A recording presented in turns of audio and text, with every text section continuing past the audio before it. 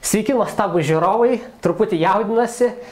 Esame Expla būstinėje ir prie mūsų yra geriausias pasaulyje lazeris. Ir tiksliau tai yra, čia mes matome lazerio maketą, bet mes apie jį pakalbėsime, papasakosime ir su manimi yra du lazerių ekspertai, specialistai. Galbūt galite prisistatyti. Tai aš esu Karolis, esu naujų produktų kūrimo inžinierius. Mantvydas, pardavimų vadovas. Tai buvo paskelbta sausio 31 dieną, man atrodo, kad jūs laimėjote šitą pasaulinę šlovę lazerių pramonėje. Tai buvo pripažinta, kad tai yra tikrai geriausias lazeris pasaulyje, sunku net patikėti, kad mes prie jo dabar stovime. Ar galite pasakyti, kokios buvo emocijos, kai sužinojate tą žinią? Ar jūs to tikėjotės, ar tai buvo tikėtina, ar vylėtės to, ar tai buvo nuostaba ir jūs... Ar tai buvo renginys, jūs buvote susirinkę? Taip, tai buvo iš tikrųjų renginys. Tai pirmas etapas yra, kad yra atrenkami kandidatai, tai trys geriausi. Ir yra berods 9 ar 10 kategorijų skirtingų. Ten yra ir lazerių sritis, yra ir sensoriai, virtualios realybės prietaisai ir panašiai.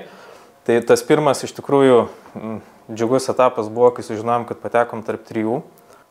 Kas nominuoja? Ar kažkokie kaip Nobelio premijų laureatų būna anonimiškai iš pramonės kažkas siūlo įvairius produktus, ar jūs patys galėjote užregistruoti savo produktą ir pasiūlyti? Taip, aplikuoja į tą konkursą, tuomet komisija jau atrenka geriausius, kurie dalyvauja galutiniam renginį. Tai iš tikrųjų tai buvo visas renginys ir mūsų nominacija buvo daugmaž per vidurį.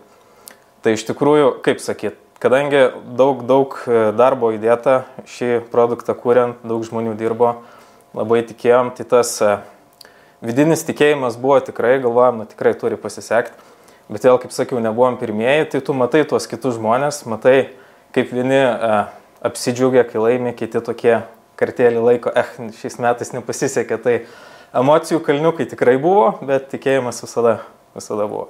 O jūs irgi dalyvavote? Ne, aš tuo metu buvau Lietuvoje, bet... Jūs paskambino kolega ir sako... Praktiškai kepiau, ruošiau pusryčius ir man ryte kolega paskambino, parašė per žinutę, atsiuntė nuotraukas ir, vos ne, kaip sakant, blynai iškrito iš rankų. Tai labai džiugu buvo. Aš tikrai įsivaizduoju, kokį jie jausmą jaučia, nes kai mes praeitais metais su kitu lazeriu irgi buvom papuolę tarp finalistų, kai tu tikiesi, aišku, praeitais metais mums nepavyko, bet aš įsivaizduoju, koks jausmas turėjo apimti Karolį ir dar kitus kolegas, kai jie tikrai nugalėjo ir buvo pakviesti ant scenos, tai žiauriai geras. Tai yra vadinama, skaičiau, jūs rašėte, kad tai yra kaip ir kino Oskarai, tai galima palyginti, kad tai yra lazerių pramonės, fotonikos pramonės pagrindiniai apdovanojimai viso pasaulio mastu. Ar taip galima pasakyti, kad tai yra tikrai pats prestižinis, raudonas kilimas ir visa kita? Taip, tai šitą apdovanojimą rengia optikos ir fotonikos tarptautinė asociacija. Tai yra viena didžiausių pasaulyje visas, sakykime, tiek mokslinės, tiek verslo organizacijas jungiančių asociacijų. Ir jau nuo 2008 metų steigia šitą apdovanojimą. Ir kiekvienais metais komisija yra vis kita. Komisija yra sudaroma iš įvairių ekspertų, tiek verslo, tiek mokslo. Ir renkami, kaip ir Karolis minėjo, renkami ne tik pats geriausias lazeris, bet ir iš kitų kategorijų. Tai ir jie patys, ta asociacija lygina tai kaip su Oskarais, nes būna geriausias aktorius, geriausias filmas, geriausias siužetas ir panašiai. Taip, ir tai tikrai yra pats geriausias. Ar galima tai pasakyti, kad Lietuva aplenkė Jungtinės Amerikos valstijas, Vokietiją, Japoniją, ar nežinau, iš kokių sričių yra tie gamintojai, kurie konkuruoja, bet tai yra kaip numeris 1, aukso medalis, pirma vieta. Taip, galime tikrai pasakyti, kad aplenkėm vokiečius, nes mūsų kategorijai dar buvo kita lazerių gamintoja, Trumpf, iš Vokietijos, kurie dalyvavo ir mes varžėmės su jais. Aišku, jie ne su lazeriu, o su lazeriu tam tikra technologija, bet mus išrinko. Tai galim sakyti, kad nugalėjom. Ir dar įdomu apie tas emocijas, čia kaip suprantu, buvo prizai, ne? Tai kur čia, kaip dviejų, netgi jūs du esate laimėję. Taip. Ar galite pakomentuoti, už ką čia buvo?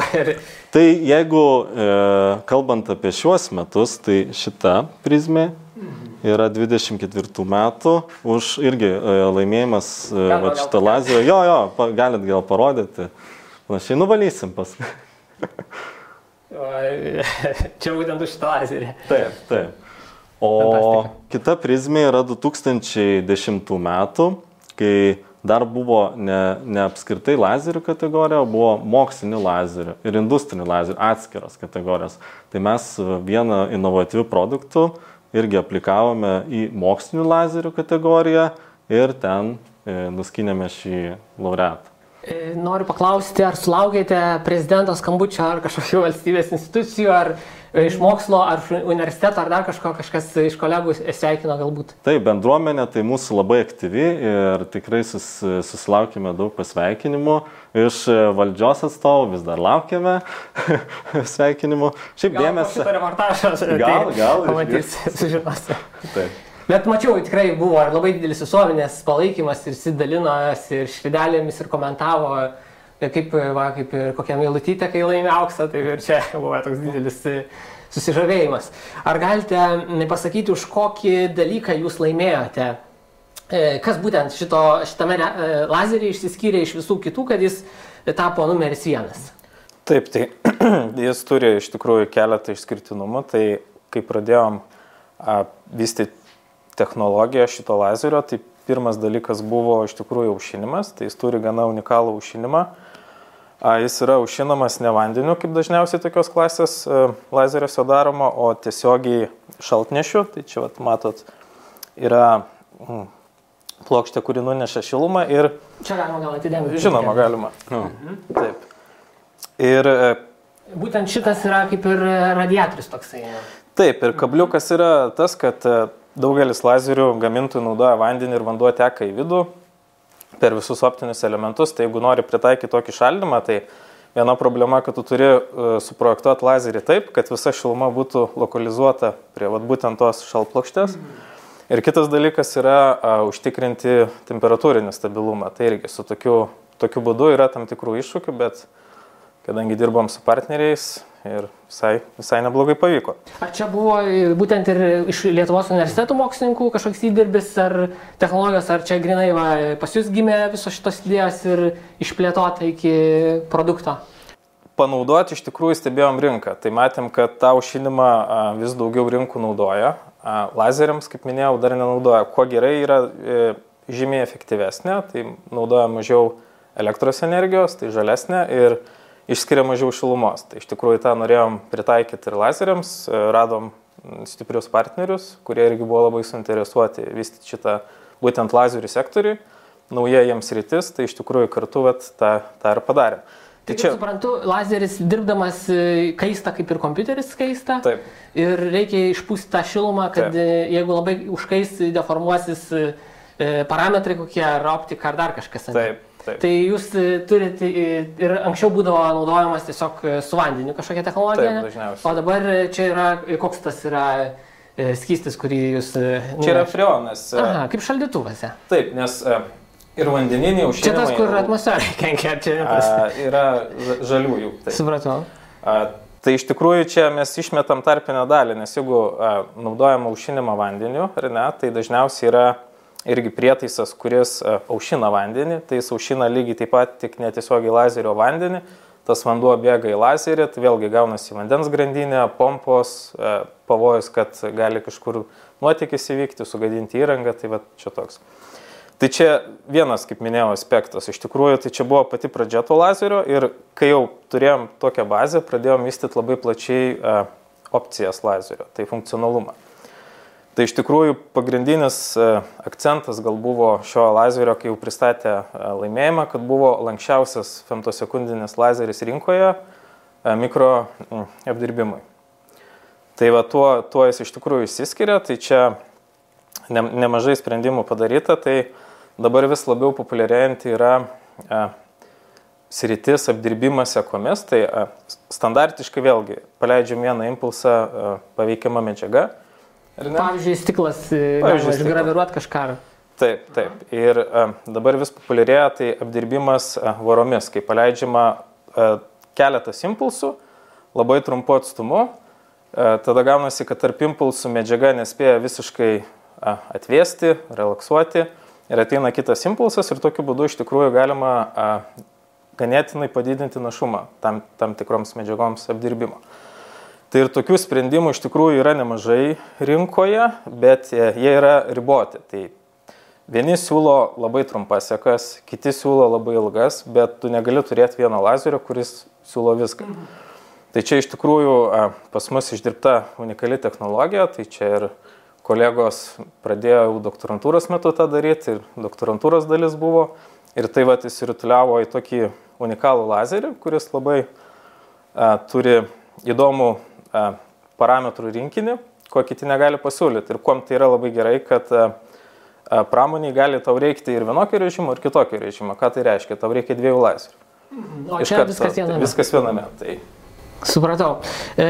Dabar apie tą praktinį panaudojimą. Tikriausiai iš karto visiems žiūrovom kyla klausimas, o kągi galima būtų nuveikti su šituo lazeriu, jeigu ar aš nusipirkčiau, ar žiūrovai, ar dar kažkas.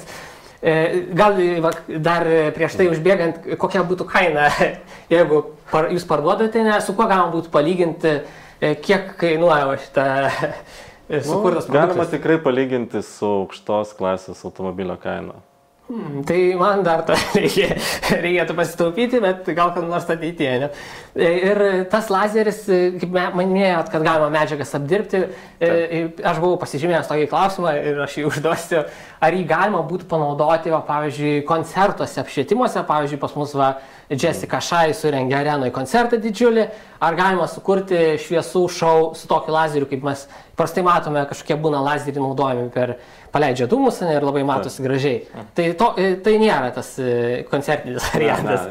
Nesaugu būtų, labai nesaugu žiūrovams čia būtų. Jis turi būtent tą, kad jis gali deginti, ne? Tai jis galėtų padegti kažką. Užuolaidą, ne? Ar į akį pataikyti, ne, tikrai to nereikia.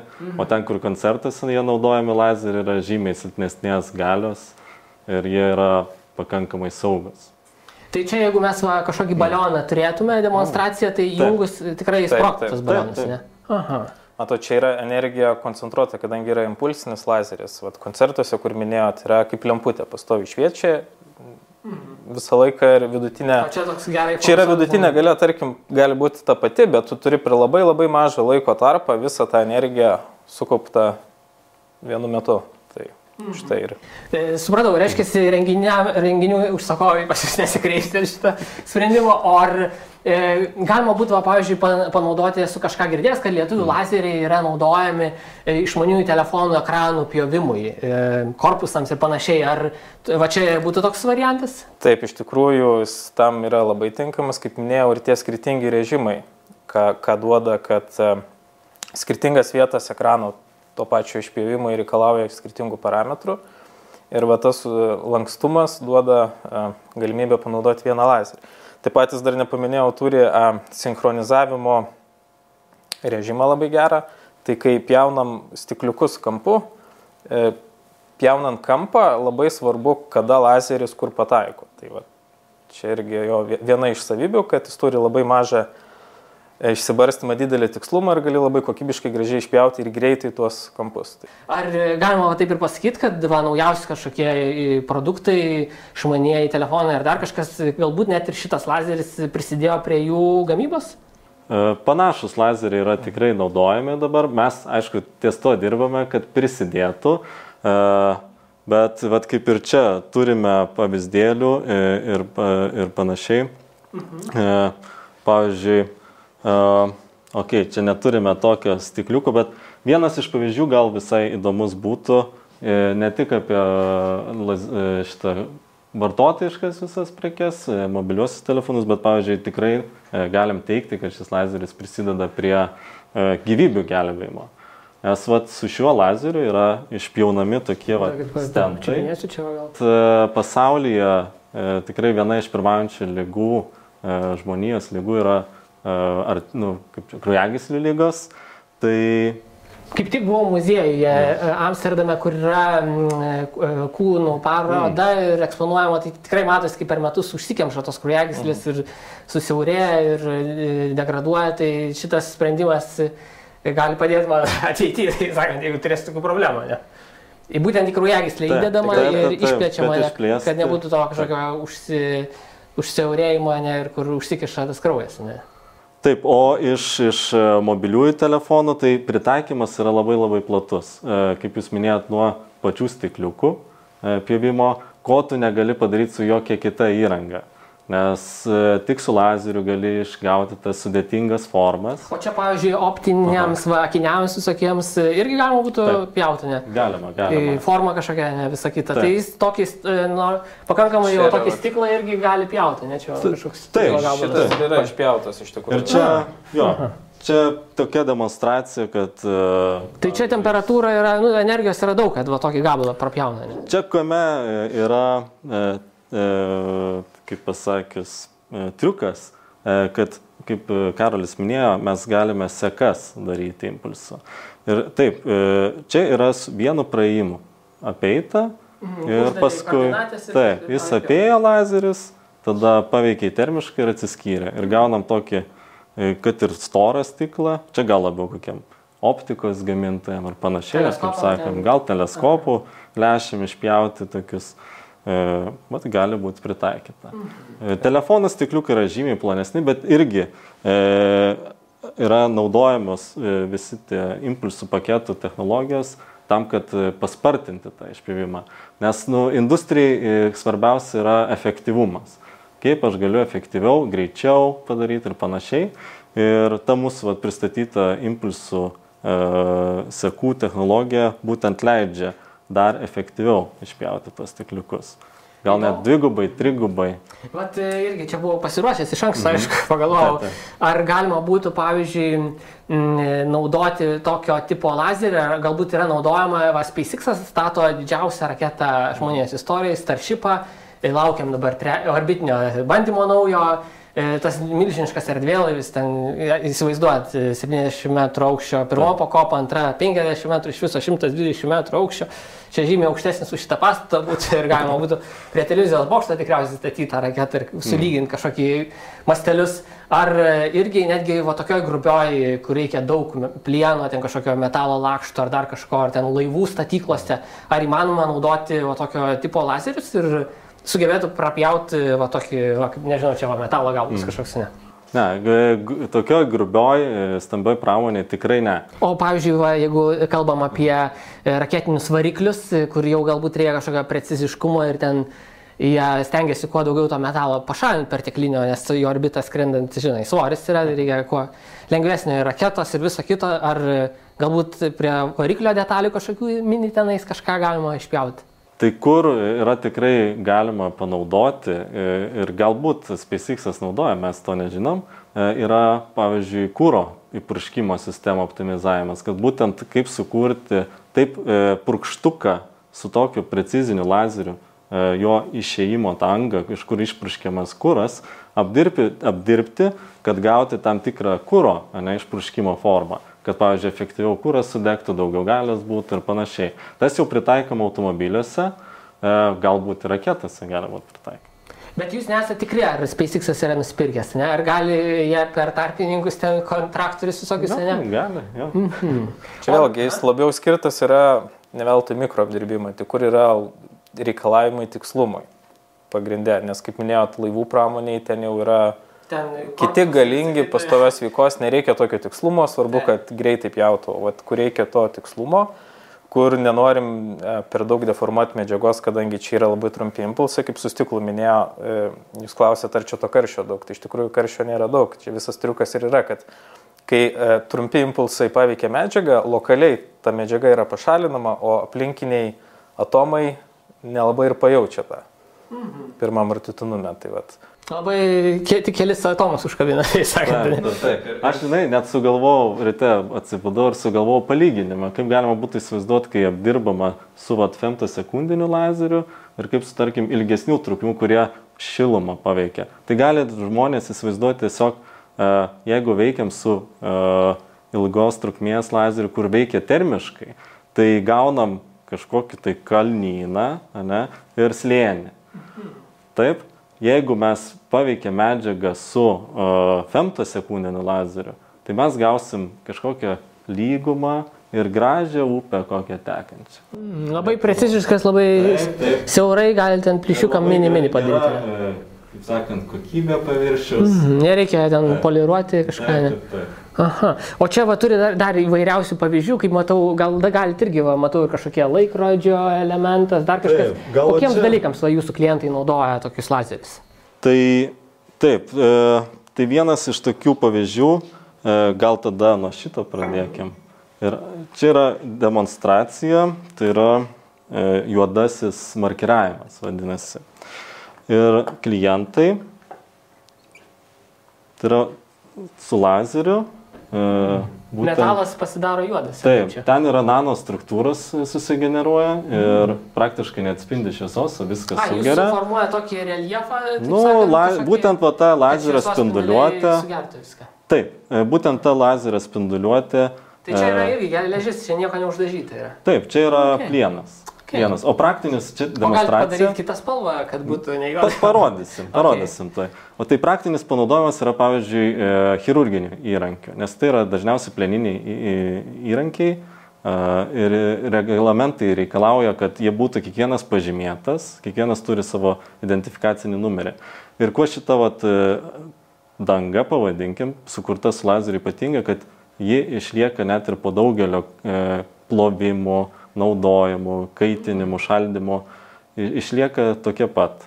Tai čia vienas iš pavyzdžių, kam puikiai galima panaudoti šitos impulsus. Dabar apie spalvinimą. Čia kitas pavyzdys, kaip matote, yra įvairių spalvų. Irgi metalas be jokių dažų čia ne? Taip, čia jokių dažų nėra. Tiesiog optiniai efektai. Paveiktas metalo paviršius, kad matytumėm skirtingas spalvas. Tai čia, kaip ir minėjau, įrankiam gerai, kad nenaudojami jokie dažai, kas medicina irgi nepageidautina.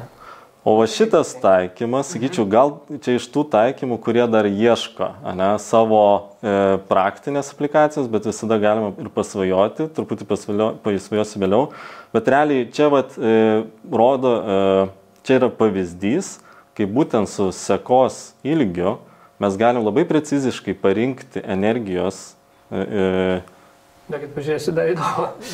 Kaip sakant, krintančią į šitą pavyzdį metalo energiją ir suformuoti atitinkamo storio sluoksnį. Ten yra oksidas, tos medžiagos oksidas. Ir nuo jo storio būtent ir priklauso, kokia spalva gausis. O praktiniai pritaikymai gal kažkokių, sakykime, telefonų, dar kažkokių daiktų personalizavimas. Nežinau, gal aš noriu savo nuotrauką, ar žmonai dovanoju kažkokią. Gal kažkada ateityje bus monetos gaminamas su tokiu būdu. Teoriškai galima. Bet aišku, kaina tikriausiai yra didesnė. Taip, ir tikrai nėra efektyvu. O ar kažkokios, galbūt galite pasakyti, kad NASA tokius lazerius perka, ar CERNas, ar ten Oksfordo universitetas koks nors, kaip žinom, kad Lietuvos lazeriai labai tinka moksliniams tyrimams ir visos pasaulio laboratorijos jų geidžiasi. Ar galima irgi pasakyti, kad šitas lazeris yra tarptų geidžiamiausių ir tinka ir moksliniam darbui? Jo, iš principo galima su tam tikrais priedais šito lazerio ir mokslui taikyti. Galų gale net ir procesų išdirbimas irgi yra atskira net mokslinė šaka, kai visokie tokie optimizavimai ir panašiai yra daromi. Konkrečiai šitas lazeris dar nepateko į jūsų išvardintų organizacijų rankas, bet jeigu jie ras, kur jį pritaikyti, tikrai pateks. O CERNas, pavyzdžiui, tikrai naudoja Explos lazerį pas save. Visai kitokį, bet naudoja. Elis gal detektoriai, ne? Ar nežinot ten, kur tiksliai? Gali būti. Ten yra, aš dabar jau neatsimenu, bet jeigu apkalbate apie tą Elis, kur yra toks tinklas, kur tos visus daleles įgreitintas, detektuoja, tai taip, jis naudojamas būtent tas mūsų lazeris kalibracijai. Detektoriaus kalibracijai. Kaip tik kūrėm laidų ir galima būtų patikslinti. Buvo įdomu. Taip. Super, tarnauja net ir CERNE. Dabar galbūt galite papasakoti apie to lazerio, kaip suprantu, čia yra paslaptis, negalima atidaryti ir visą kitą, bet realiai iš ko viskas padaryta? Ir ar tai yra vien tik tai Lietuvoje pagaminta, ir kiek čia tų tūkstančių detalių reikėjo suprojektuoti, išpjauti ir visą kitą. Čia didžiulis rinkinys ir daugybė varžtelių, visko čia yra, ne, viduje. Taip, tai iš tikrųjų medžiagos naudojamos praktiškai iš viso pasaulio, galėčiau pasakyti, kaip ir daug kur sudėtingose prietuose šiais laikais. Taip, aliuminio korpusas. Ir dalių skaičiumi, tai vėl kaip žiūrėsim. Jeigu žiūrėsim moduliais, elektronikos plokštėmis, mazgais, tai būtų 100 detalių. Jeigu eitume tiksliau iki kiekvieno varžtelio ir kiekvieno elektronikos komponento, tai tikrai tūkstančiais būtų. Ir čia yra, matom, 20, tai viena, čia yra pats lazeris, čia yra jo maitinimo sistema. Taip. Tai jūs irgi gaminat, čia irgi kaip komplektacija, viskas taip, be šito nedirbsi, taip sakant, čia kaip kištukas į tinklą, ne, kaip kompiuteriui reikia elektros. Ar jame irgi yra viskas čia padaryta būtent Lietuvoje, pagaminta ir surinkta ir panašiai? Taip, labai didelė dalis, nes iš tikrųjų turim stiprią elektronikos pusę taip pat mūsų įmonėje, tai labai daug kas padaryta mūsų pačių. O ar galite pasakyti, kiek darbo reikėjo įdėti tų darbo valandų ir kiek žmonių dirbo prie tokio projekto, kad jūs galiausiai galite pasimti tą šlovę ir visus konkurentus pralenkti? Vėlgi, čia yra skirtingi etapai, aš taip pavadinčiau. Jau nemažai metų mes dirbam su femtosekundėmis, ar ne? Tai labai yra svarbu pagrindai, visa technologinė bazė. Tai tos technologinės bazės vystymas tikrai užtrunka labai ilgai, ten jau iki 10-mečio galim sakyti, kol tu pasidarai pagrindus, nes vėlgi yra užkrato šaltinio technologijos, po to kaip tu tos impulsus stiprini, vis tiek pradedi nuo paprastesnių dalykų ir didini, gerini, pridedi funkcijų ir taip toliau. Tai ir po to jūs patentuojat kažką, atsiranda jūsų darbinėje žiniose, ne? Nemažai yra studentų pas mus, kas yra gerai, kad įmonė suderina mokslą su darbu, tai čia tokia sinergija gaunasi ir iš tikrųjų žmonės ir pasidaro studijas, gilinasi į tą sritį ir įmonėje tas yra įdomu, nes išsivysto unikalios savybės ir jos paskiau realizuojamos jau gaminyje. Tai kaip minėjau, tų pamatų vystymas tikrai ilgai truko, būtent jau šio lazerio keli metai buvo kūrimas, bet todėl, kad turėjom gana stiprią bazę ir vėlgi pasitelkiam visos įmonės įdirbį, kuris jau virš 30 metų, tai ir elektronikos žinios, ir visi optomechanikos mazgai, sprendimai galų gale ir tas pats tiekimas, nes komponentų yra iš viso pasaulio paieškos, užtikrinimas, keli skirtingi šaltiniai, tai čia labai, labai didelis darbas. Tai.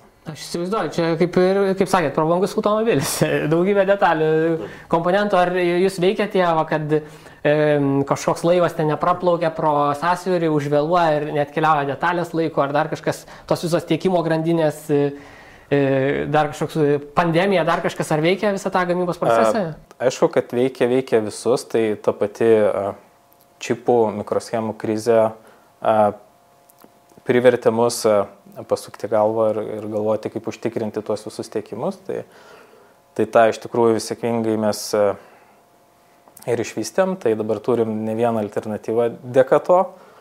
Bet taip, tokie dalykai globalūs veikia visas pramonės įmonės, kurios naudoja sudėtingas aukštų technologijų reikalaujančius komponentus. Per įdomu, ar jūs jaučiate, kad konkurentai lipa jums ant kulnų, ar vejasi, ar netgi bando nusipirkti ir išsiardyti, ištirti jo sandarą ir nukopijuoti kažką ir išmokti iš to? Kaip jūs apsisaugojate nuo to tokio pramoninio kažkokio kopijavimo ar šnipinėjimo, ar kaip čia pavadinti? Tai vienas dalykas yra patentai, kaip minėjau, kertinės technologijas mes patentuojam, tai suteikia didelę apsaugą. Ir, žinokit, nėra taip paprasta nukopijuoti. Tiesiog atsidarius, turint žinių, dar reikia daug laiko, kad tu suprastum, kokie sprendimai padaryti. Taip, ta prasme, nėra taip paprasta tikrai. Taip, dabar ar galite pasakyti tiesiog, ką reiškia va šitas apdovanojimas mūsų visos šalies tai lazerių pramonė ir apskritai kaip mokslo įvertinimui, nes tai nėra, kad kažkokia labai lengva padaryti, čia yra, taip sakant, tikrai aukštųjų technologijų ir daugybės metų įdirbis ir visa kita. Ir ar jūs jaučiat va tą, kad tai iš tiesų yra viso mokslo Lietuvos laimėjimas? Manyčiau, kad taip. Tai yra ir Lietuvos mokslo laimėjimas, ir Lietuvos verslo laimėjimas. Ar galima sakyti, kad čia net ir Europos kažkokio laimėjimas? Na, aišku, gal kažkiek dalinai, bet gal svarbiausias momentas būtų tas, kad tai yra tik ženklas, vienas iš ženklų, kur yra Lietuvos ateitis, kokia perspektyva ir kur reikėtų mums kaip Lietuvai kreipti savo, pavyzdžiui, verslą ar gamybą ir panašiai, prie aukštos pridėtinės vertės dalykų kūrimo.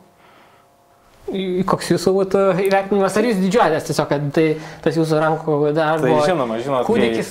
Kai dirbi tiek metų ir visa komanda tiki tuo, stengiasi ir siekia to tikslo, tai kai iš tikrųjų gauni tą pasaulinį pripažinimą, tai tiesiog patvirtina, kad tu eini teisinga linkme ir skatina nestovėti vietoje ir kurti papildomas funkcijas, papildomus privalumus, naujus lazerius. Tai.